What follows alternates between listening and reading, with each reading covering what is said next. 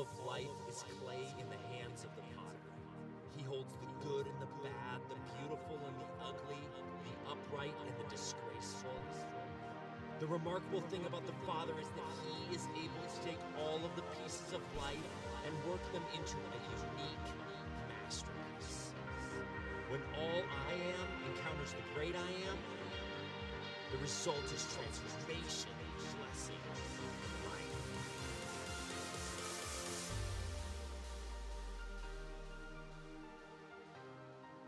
Let's pray.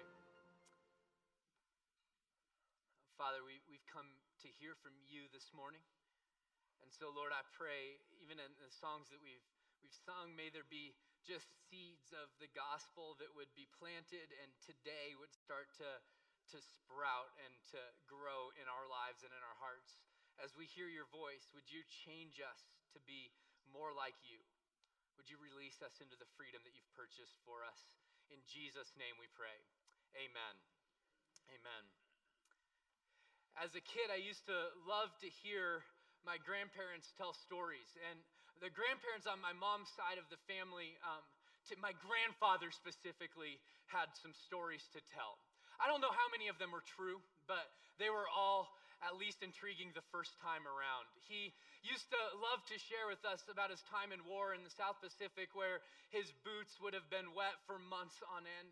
He loved to share about meeting my grandmother in his parents' flower shop, and she walked in the door, and at the ripe old age of 18, I think they got married, and I used to love to hear him tell stories. He told stories about working for an engineering firm that was instrumental in landing one of the first shuttles on the moon. And he claims that his name is on a plaque on the moon. I haven't been able to verify this, but we can only assume it's true. When my grandfather was quiet enough for my grandma to jump in, she had some really beautiful stories too. She told us one time, Kelly and I were standing in their hallway and looking at a picture of her passport when she came over from Germany as a grade school little girl.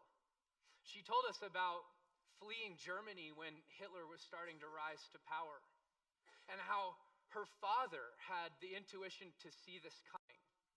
And he loaded his entire family on a boat, sailed across the Atlantic, and got to the United States of America. And what my grandmother remembered about that event was that in both literal fashion and figurative fashion, my great-grandfather refused to look back to Germany after he left.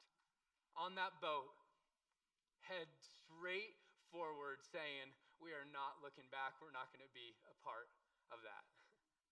I used to love to hear the stories because in many ways the stories are what shape us as people.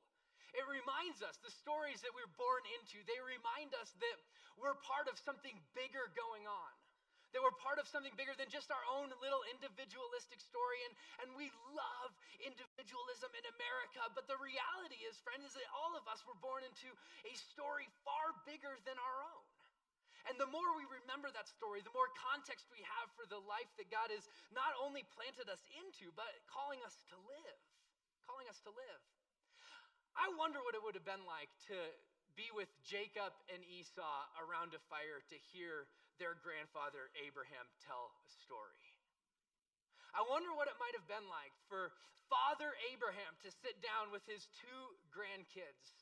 And he was 170 years old and they were 10 years old. Who knows how much he remembered at that point in time, but you better believe all the stories were good and they were getting better. I wonder if he talked about how God gave him a promise. That all the nations on earth would be blessed through him, and that they would be blessed, and that they would be a blessing. I wonder if he recounted that Genesis 12 covenant that God made with him. I wonder if he took the boys and he led them out to where it was away from the fire and they could see the stars. And I wonder if he said, listen, God said to me, look up at me. You know, and I wonder, it's a biblical term. Look up at me, God said. And he said, look at the stars in the sky, right? That's as many as your descendants are going to be. And I wonder if he recounted the fact that God promised him at the age of 75 that he would become not just a father, but the the father of many, many nations. And I wonder if he slipped in, and it took God 25 years to be good on that promise, but he was. Man, we're shaped by the stories that we're born into. I mean, think about it for a second. How much of your life did you have zero control over? I mean, think about it for a moment. The place of birth that you were, where you were born, when you were born, you had zero control over that, right? Right. That's where you say, yeah, you're right, Paulson. We had zero control over that. Yeah. Your physical appearance, you had very little control over that. How tall you were going to be, the color of your hair. Some of you have taken control over that. That's all right. No judgment here. No, the color of your eyes, the color of your skin, nationality, you had zero control over. Your parents, you had no control over who your parents would be. And even if you were adopted, you had probably very little control over that. I mean, even your personality. Studies would show, and anybody that has kids, more than one kid, knows that your personality in many ways is just simply wired into you from the very breath you take.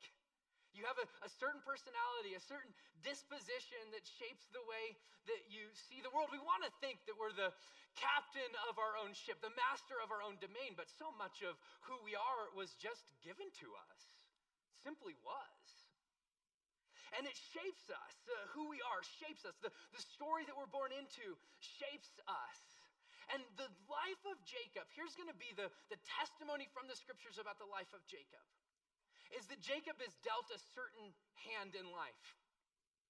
He's dealt things. He's given a certain personality. He's given a certain disposition, and it shapes him.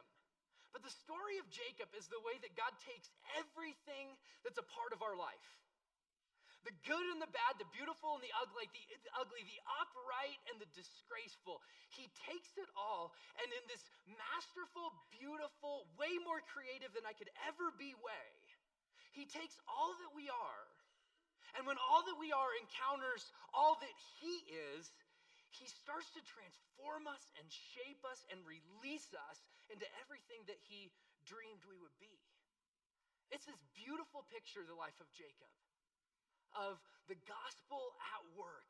You see, the story that you are born into, the family that you were born into, definitely shapes you, but it doesn't have to make you.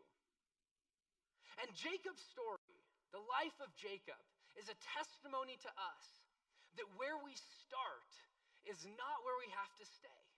That where we start is not where we have to stay.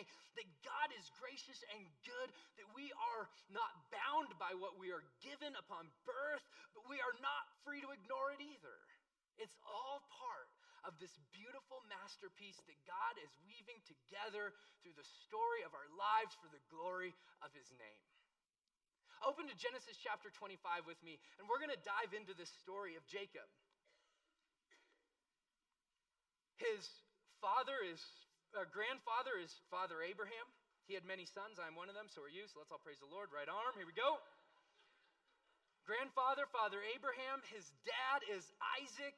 And this is the story of his birth. And even at birth, we start to see the way that God is going to take these fractured pieces and weave them into a masterpiece. Genesis chapter 25, starting in verse 19.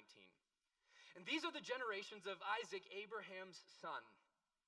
Abraham fathered Isaac, and Isaac was 40 years old when he took Rebekah, the daughter of Bethuel, the Aramean of Padan Aram, the sister of Laban, the Aramean, to be his wife.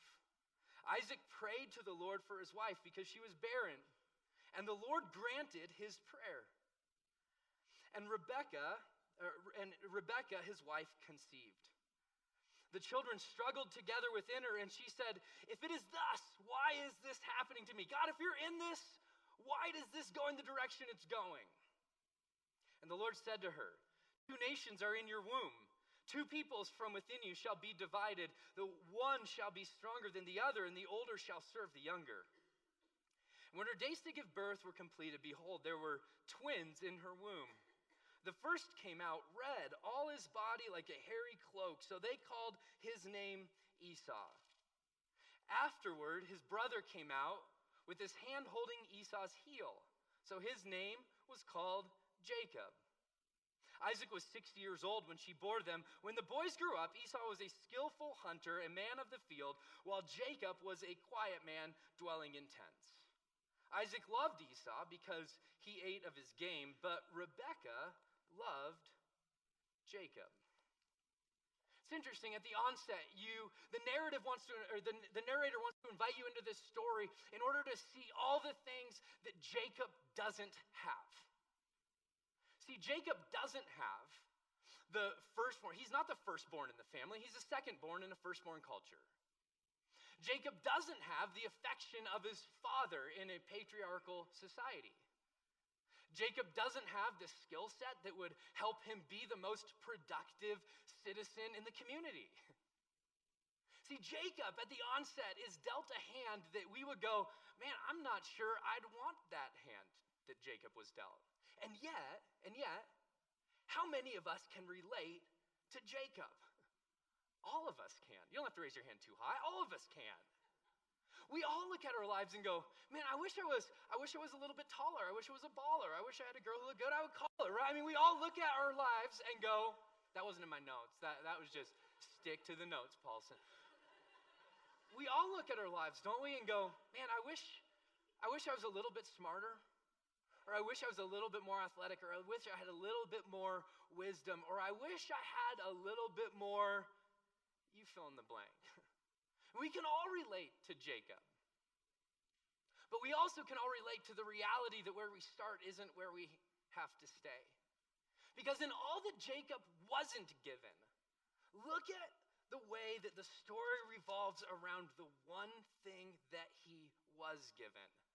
Verse 23 of chapter 25. It says, and the Lord said to her, to Rebekah, 2 nations. And that's key. If you have your own Bible, you can circle that because the story of Jacob and Esau is bigger than just their story. It's a story of nations of Israel and Edom. The nations are in your womb. And 2 peoples from within you shall be divided. The one shall be stronger than the other, speaking about Jacob.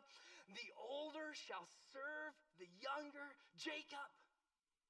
In the midst of all that you don't have, here's what you have. A promise. You've got a promise from God. And how many of you know that regardless of how much you have standing against you or who you have standing against you, if you have God in your corner, you have the majority. And that's what Jacob's life is going to testify of.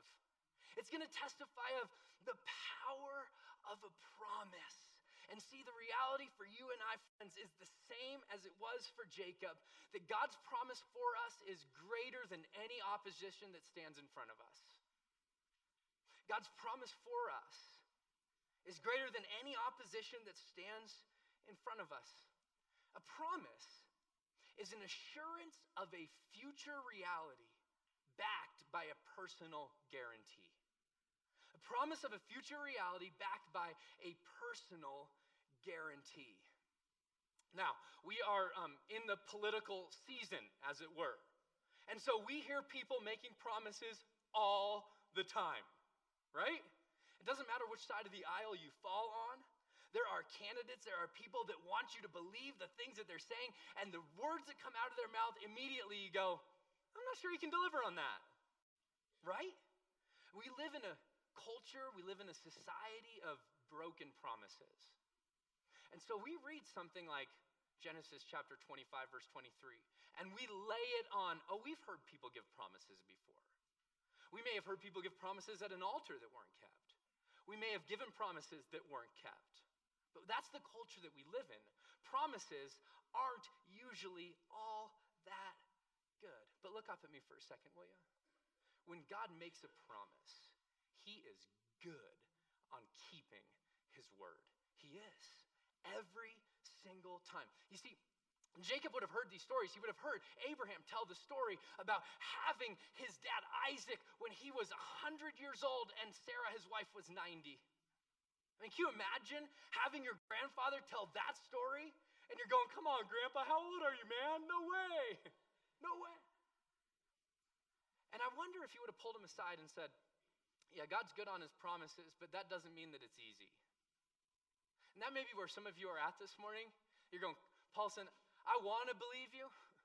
But I feel like God's given me a promise, and it just doesn't seem like he's going to be good on that. Well, let's just look at the story of Abraham for a second. Because Abraham got the promise when he was 75, and it took God 25 years to deliver on the promise. And in between the promise and the provision was a whole lot of pain. Was a whole lot of waiting. Was a whole lot of wondering, God, where are you in this? And so the testimony of Scripture isn't, hey, everything's great if you trust Jesus. And it'll just go exactly the way that you want it to. No. The Scriptures would declare to you and to me that underneath all of the pain is a promise that God refuses to go back on. And if you're caught in the middle of the pain, in between the promise and the provision, that's where you're at this morning. Maybe with a marriage, maybe with your kids, maybe in a job situation, regardless. If you're caught in the middle, I just want to say what Jacob's life declares is that God is always good on his promise. And friends, the promise God has for you is greater than any opposition that stands in front of you. Abraham was a child of promise. Isaac was a child of promise. Jacob is a child of promise. And you are a child of promise. This is the way it says it in the book of Galatians. It says, but the Scripture imprisoned everything under sin. So this is Paul writing to the church at Galatia, saying, listen, everything was broken and everything was bound under sin and evil, so that the promise by faith in Jesus. So that's how you step into the promise of God, friends. That's how you become a part of the promise. That's how you take hold of the promise. By faith in Jesus might be what? Given to those who what? Who believe. Oh, the book of Galatians chapter 4 verse 28 would say, we are children of promise. Well, what does that mean? That means that our lives have been redeemed by the grace and mercy of God. That means that if God is for us, nothing can stand against us. That means that nothing, not height nor depth nor angels or principalities or anything else in all of creation could ever separate us from the love of God. That's a promise. It means that he who is in us is greater than he who is in the world. It means that redemption is purchased, the grave is conquered, sin is destroyed, and victory is yours. That's what it means. Welcome to the family. You're a part of this beautiful promise from the King of Kings and the Lord of Lords. Wow. I don't know about you, but I have such an easier time seeing the opposition in front of me than I do the promise given to me. If I'm Jacob, I have so much of an easier time seeing I'm the second born. I don't hunt. I don't fish. I don't, whatever. I don't do this, and my dad doesn't love me. But man, what Jacob's life testifies of and what God's grace drenches us in is the reality that regardless of what stands in front of you, God's promise for you is greater, it's stronger, it's bigger, and whatever gets your focus will determine your foundation. And so that's what I just want to point our gaze to that this morning. I want to build on that, on Christ the solid rock. I want to stand. He is the promise that we step into by faith, and it shapes our lives, friends. It's that same promise that Jacob had, where God took all the different pieces, all the disconnected dots, all the shady dealings and the squanderings and the cheating and the failure, and he wove it into this story that in the end declared his glory. So I just want to show you how he starts as a hope that it'll be an encouragement for us today. See, the narrative energy of the entire story of Jacob revolves around this one thing. Will God be good on Genesis 25:23? Will he be good on his promise? In the midst of all Jacob's failings, in the midst of the things that he does wrong, will God be good on his word? A lot of us ask the same question, which is why this story speaks so beautifully to the place we find ourselves in as human beings. Here's the way that the story goes. He gets the promise in verse 24. Jacob is born. Listen, it says, and when her days, her being Rebekah, days to give birth were completed, behold, there were twins in her womb. The verse came out all red, his body like a hairy cloak, so they called his name Esau. Now, quick time out. Usually, we just fly by things in the scriptures. We just read it like we're reading anything else. I mean, just pause for a second. And can we just picture this child? I mean, this is Ginger Chewbacca, right? Like, red, hairy. If you're Rebecca, are you not going, sweet Lord, what is that thing, right? And we got his brother, Jacob, comes out afterwards holding his heel, holding probably the hair of his heel, right? Holding the hair of his heel. His brother came out holding Jacob's heel, so his name was called Jacob. Isaac was 60 years old when she bore them. Now, this is a firstborn society. Everything in this culture is shaped around the parents would give their estate to the firstborn. He carries on the family name. He gets everything. And Jacob is a secondborn, which means that really he's born with nothing to his name. I'm a firstborn. I love this. I think we should go back. Anybody who's with me? Any other firstborns in here? Right. Absolutely, let's go back. Second thing about Jacob you need to know is his name Jacob. It's a great name. But back in this day, names really meant something. And Jacob's name meant grabber of the heel, which he literally did. But here's what it also meant. It meant, I'm going to be on your heels. And I am a scoundrel. And if I'm in the same vicinity as you, you better clutch your purse a little bit tighter. And if I try to sell you a used car, you probably don't want to buy it. That's what it meant. He was a shady character. We'll see next week. Jacob is a shady character, and he lives up to everything his name suggests and says he would be.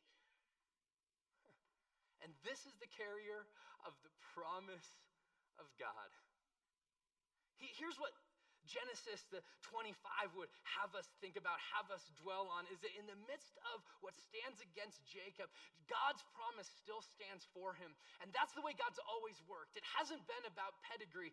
It's been about God's providence.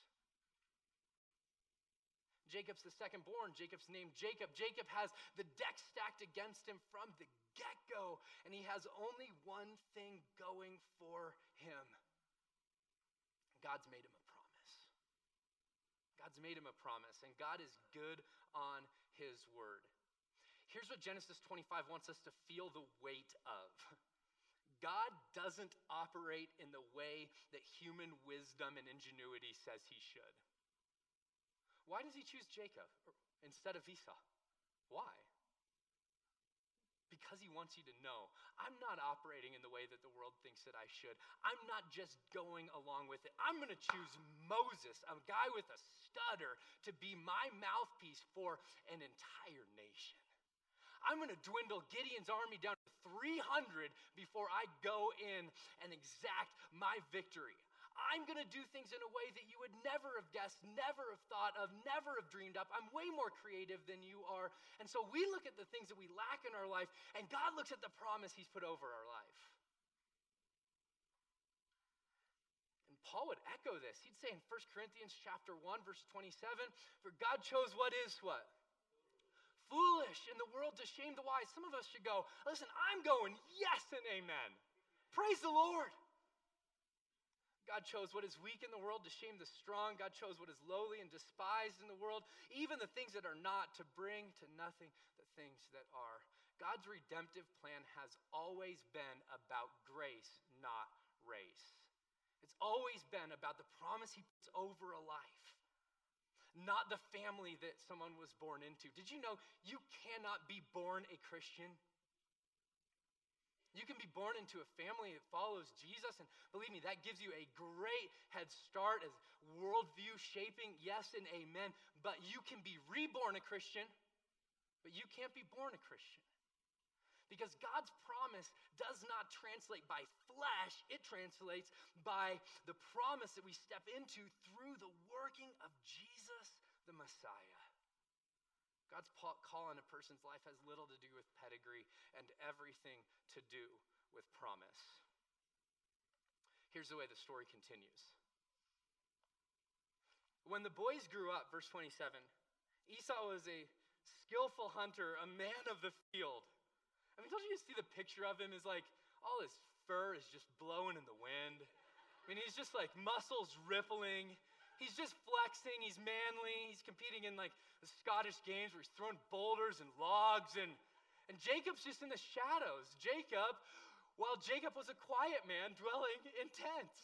I mean, the picture is Esau's riding bareback on horses, taking animals down and bringing them back to his father, while Jacob's like crocheting a sweater in the tent with mom, right? Actually, what dwelling in tents means is that he's a person who needs to stay connected to the community in order to sustain his life. It means he needs other people in order to continue to be alive. And Esau, on the other hand, with all of his ginger fur flowing in the wind, right, he is independent. If he needs to live on his own, he can. He doesn't need anybody else.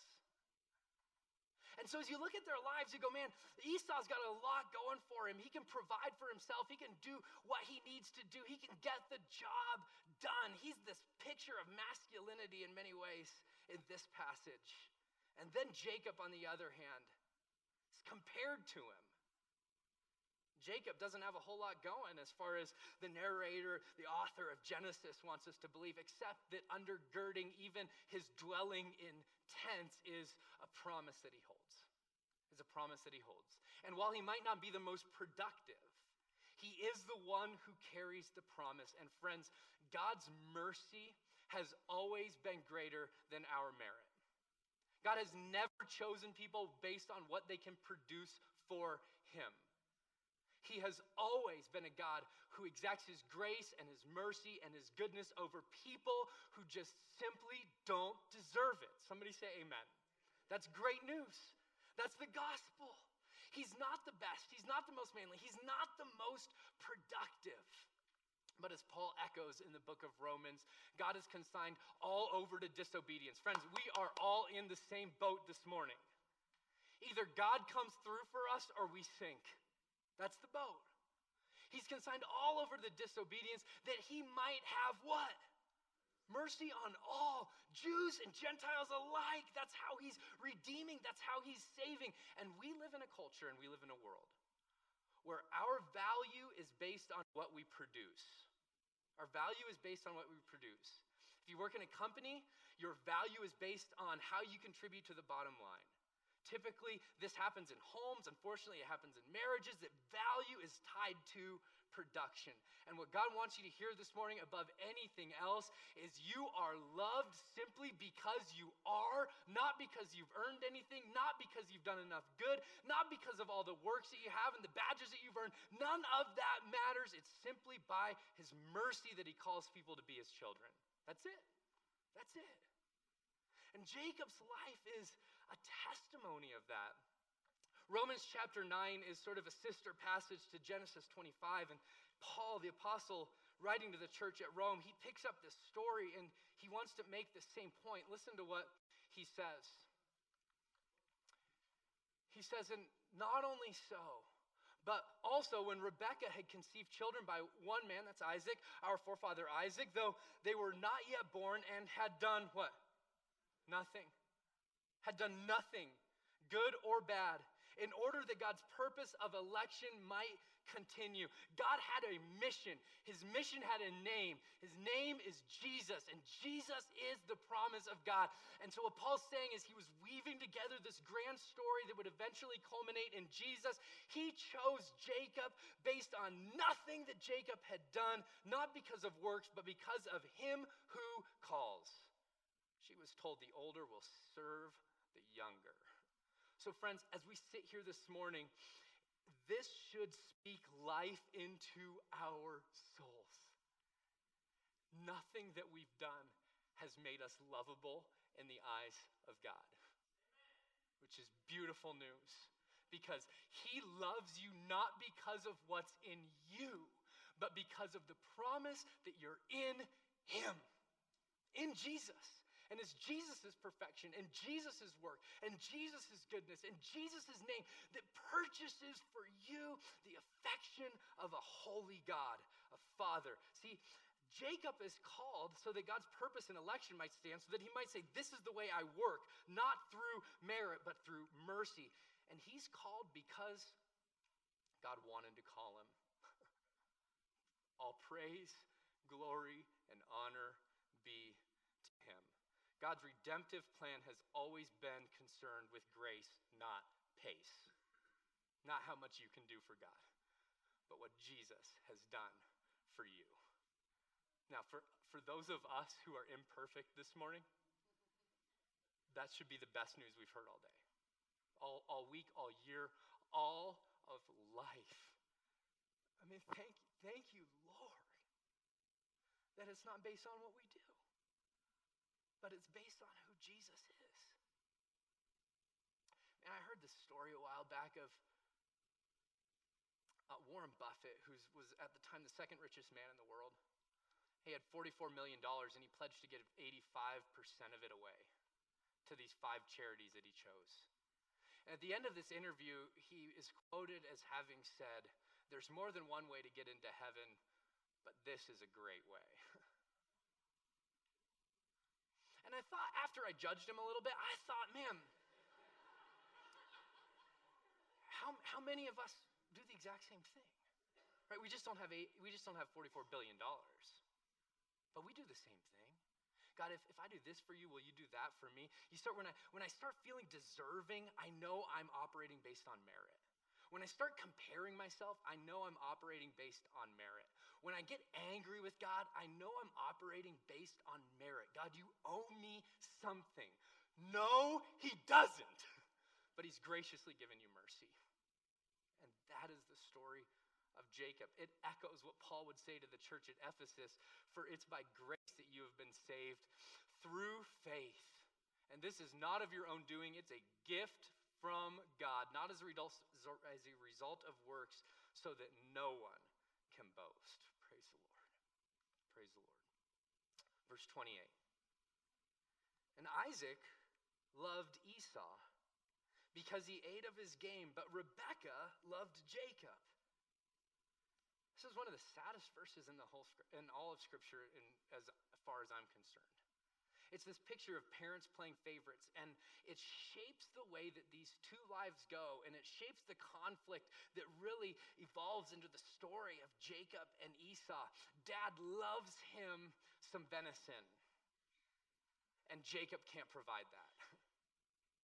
And so he chooses to give his affection, he chooses to place his love on Esau, Isaac does, rather than on Jacob.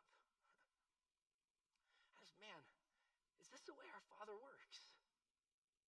That he withholds love from some? Well, John chapter 3 verse 16 would say that he loved the entire world. He loved the world so much that he gave his son. And we live in a world not only that's where value is based on production, but where love is given and then taken away. Love is earned and then it's not reciprocated. But here's what you see in the story of Jacob, is that God's covenantal faithfulness, or love that's over his life, is greater than and not contingent on the character flaws, the defects, the things in Jacob's life that are just shady and downright wrong. God loves him because he chooses to love him. And if you're a person of the promise, you know that God loves you too. And Jacob's life consistently displays that God's sovereignty, not Jacob's excellency, is what holds him, what keeps him, and in the ups and downs, in the peaks and valleys of life, it is God's grace, not Jacob's goodness, that is the foundation that sustains him. So here's why I think that's great news for you. If indeed God has chosen through Jesus to call you into the promise that he's giving, and his promise is greater than any opposition that stands in front of us. If he's chosen to call you into the promise of God, your failure will not extinguish his faithfulness. You see it throughout Jacob's life, that Jacob makes some terrible decisions. Just come back the next 2 weeks. Horrible decisions, worse probably than you've made. And God sticks with him. God is faithful to him. God continues to say, Jacob, you are my guy. It's not because of race. It's not because of pace. It's simply because of grace. My goodness is over you. The faithfulness of God will not be thwarted by the futility of humanity. It will not. So if you feel like a screw up this morning and that's what's biggest in your mind, that's what's going to shape your life. But I can promise you, his promise for you is greater than any failure you've stepped into. This is the beauty of the gospel, friends. When it's by providence, not pedigree, when it's by mercy and not by merit, when it's his covenantal faithfulness, not me being a good boy or you being a good girl, we can rejoice in the fact that God holds us even as we fail him.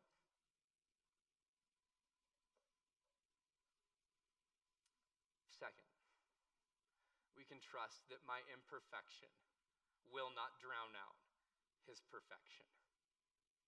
He's a good, good father, and you are loved by him. It's who you are. It's who you are. It's who you are. Friends, we are people of promise, not people of perfection. You're a person of promise, not a person of perfection. And if we don't get that, just like Jacob, we're going to be fighting to be loved our entire life instead of resting in the reality that we are. And so we sing songs like, why should I gain from his reward? I cannot give an answer. And I always feel like yelling, amen. I don't have an answer of why I should gain from his reward. But this I know with all my heart. His wounds have paid my ransom. It's his covenantal faithfulness, not me being good. And can it be that I should gain an interest in the Savior's blood? And can it be? I'm just going, I don't know. Praise be to God. It's the only answer I have. Died he for me who caused his pain? For me who him to death pursued? Amazing love, how can it be that thou, my God, should die for me? Man. It's providence. It's mercy. It's his faithfulness to every generation. And friends, when you and I are able to live in and to trust the promise of God, it frees us to walk in the power of God. And sometimes Jacob's life is going to display this beautifully. And sometimes his life is going to be a train wreck. But at every part of his life, and every twist and every turn, God's promise will remain secure. His promise will be good. And the story revolves around this question. God, even in the failings, and even in the shortcomings, and even when I don't live up to what I've promised you, are you going to still be good on the promise you've made to me? And friends, here's the answer. Spoiler alert. Jacob, his name is mentioned throughout the Psalms and the prophets, and it's said like this: the God of Jacob. The God of Jacob. God is good on his promises. He keeps what we entrust to him. It's about Jesus and his work, not about the family you were born into or the pedigree that you have, not about the merit that you've acquired, and not about how good or bad you have been. It's simply by his grace, not your race. It's by his grace, not your pace. It's by his grace, not your goodness, so that all glory, all honor, and all praise might be to him. Might be to him. And that's the story we live in. Amen. As people, as followers of Jesus, you were born into a story, and your story matters. But don't lose sight of the fact that you are part of the family of promise. And for 2,000 years, followers of Jesus have been reminding themselves that although they were born into a family and they were born into a story, they were also reborn into a promise. That God's grace was sufficient for every single one of their needs. As they came to the table, they remembered that they were invited to be part of the family of God, not because of their merit, but because of God's mercy. They were reminded as they partook, as we will be reminded of today, that although we may fail, / will fail, and come up short, Jesus' love, provision, and faithfulness to us is not contingent on us being good. It's contingent on Jesus being supreme. And we celebrate the cross this morning. We celebrate the grace and mercy of our God. And as we come and take today, would you remember, you are part of a beautiful lineage, a family that finds its sustenance and identity in the promise of God. Let's pray. Let's pray, and we'll come to the table. So if you're here this morning and you're a follower of Christ, the table's open to you. If you're not, I would just invite you. As you've heard this morning, God doesn't love you because you're amazing and you're awesome. He loves you because Jesus has made a way. He loves you because his mercy is over you. And so the invitation this morning, regardless of how we walk in these doors, is that we would turn and we would find life in the promise that he's given in the blood of his son. If that's you and you want to put your faith in Jesus today, I'd invite you to just turn to him, run to him, confess him as Lord. And Father, we gather together to celebrate today, to remind ourselves that it's not based on what we've done, it's simply based on who you are. That regardless of what stands in front of us, and we, in this room, we have so many things that we feel like are insurmountable. But Lord, would you remind us today that your promise is bigger than any opposition that stands in front of us. And Father, as we come, we do so as a family of promise, family under the grace and mercy that's found only in Jesus. So help us receive it, and then in turn, help us live it. It's in your name that we pray, amen. I invite you to come forward as you so feel led. There is gluten-free bread on the green napkin.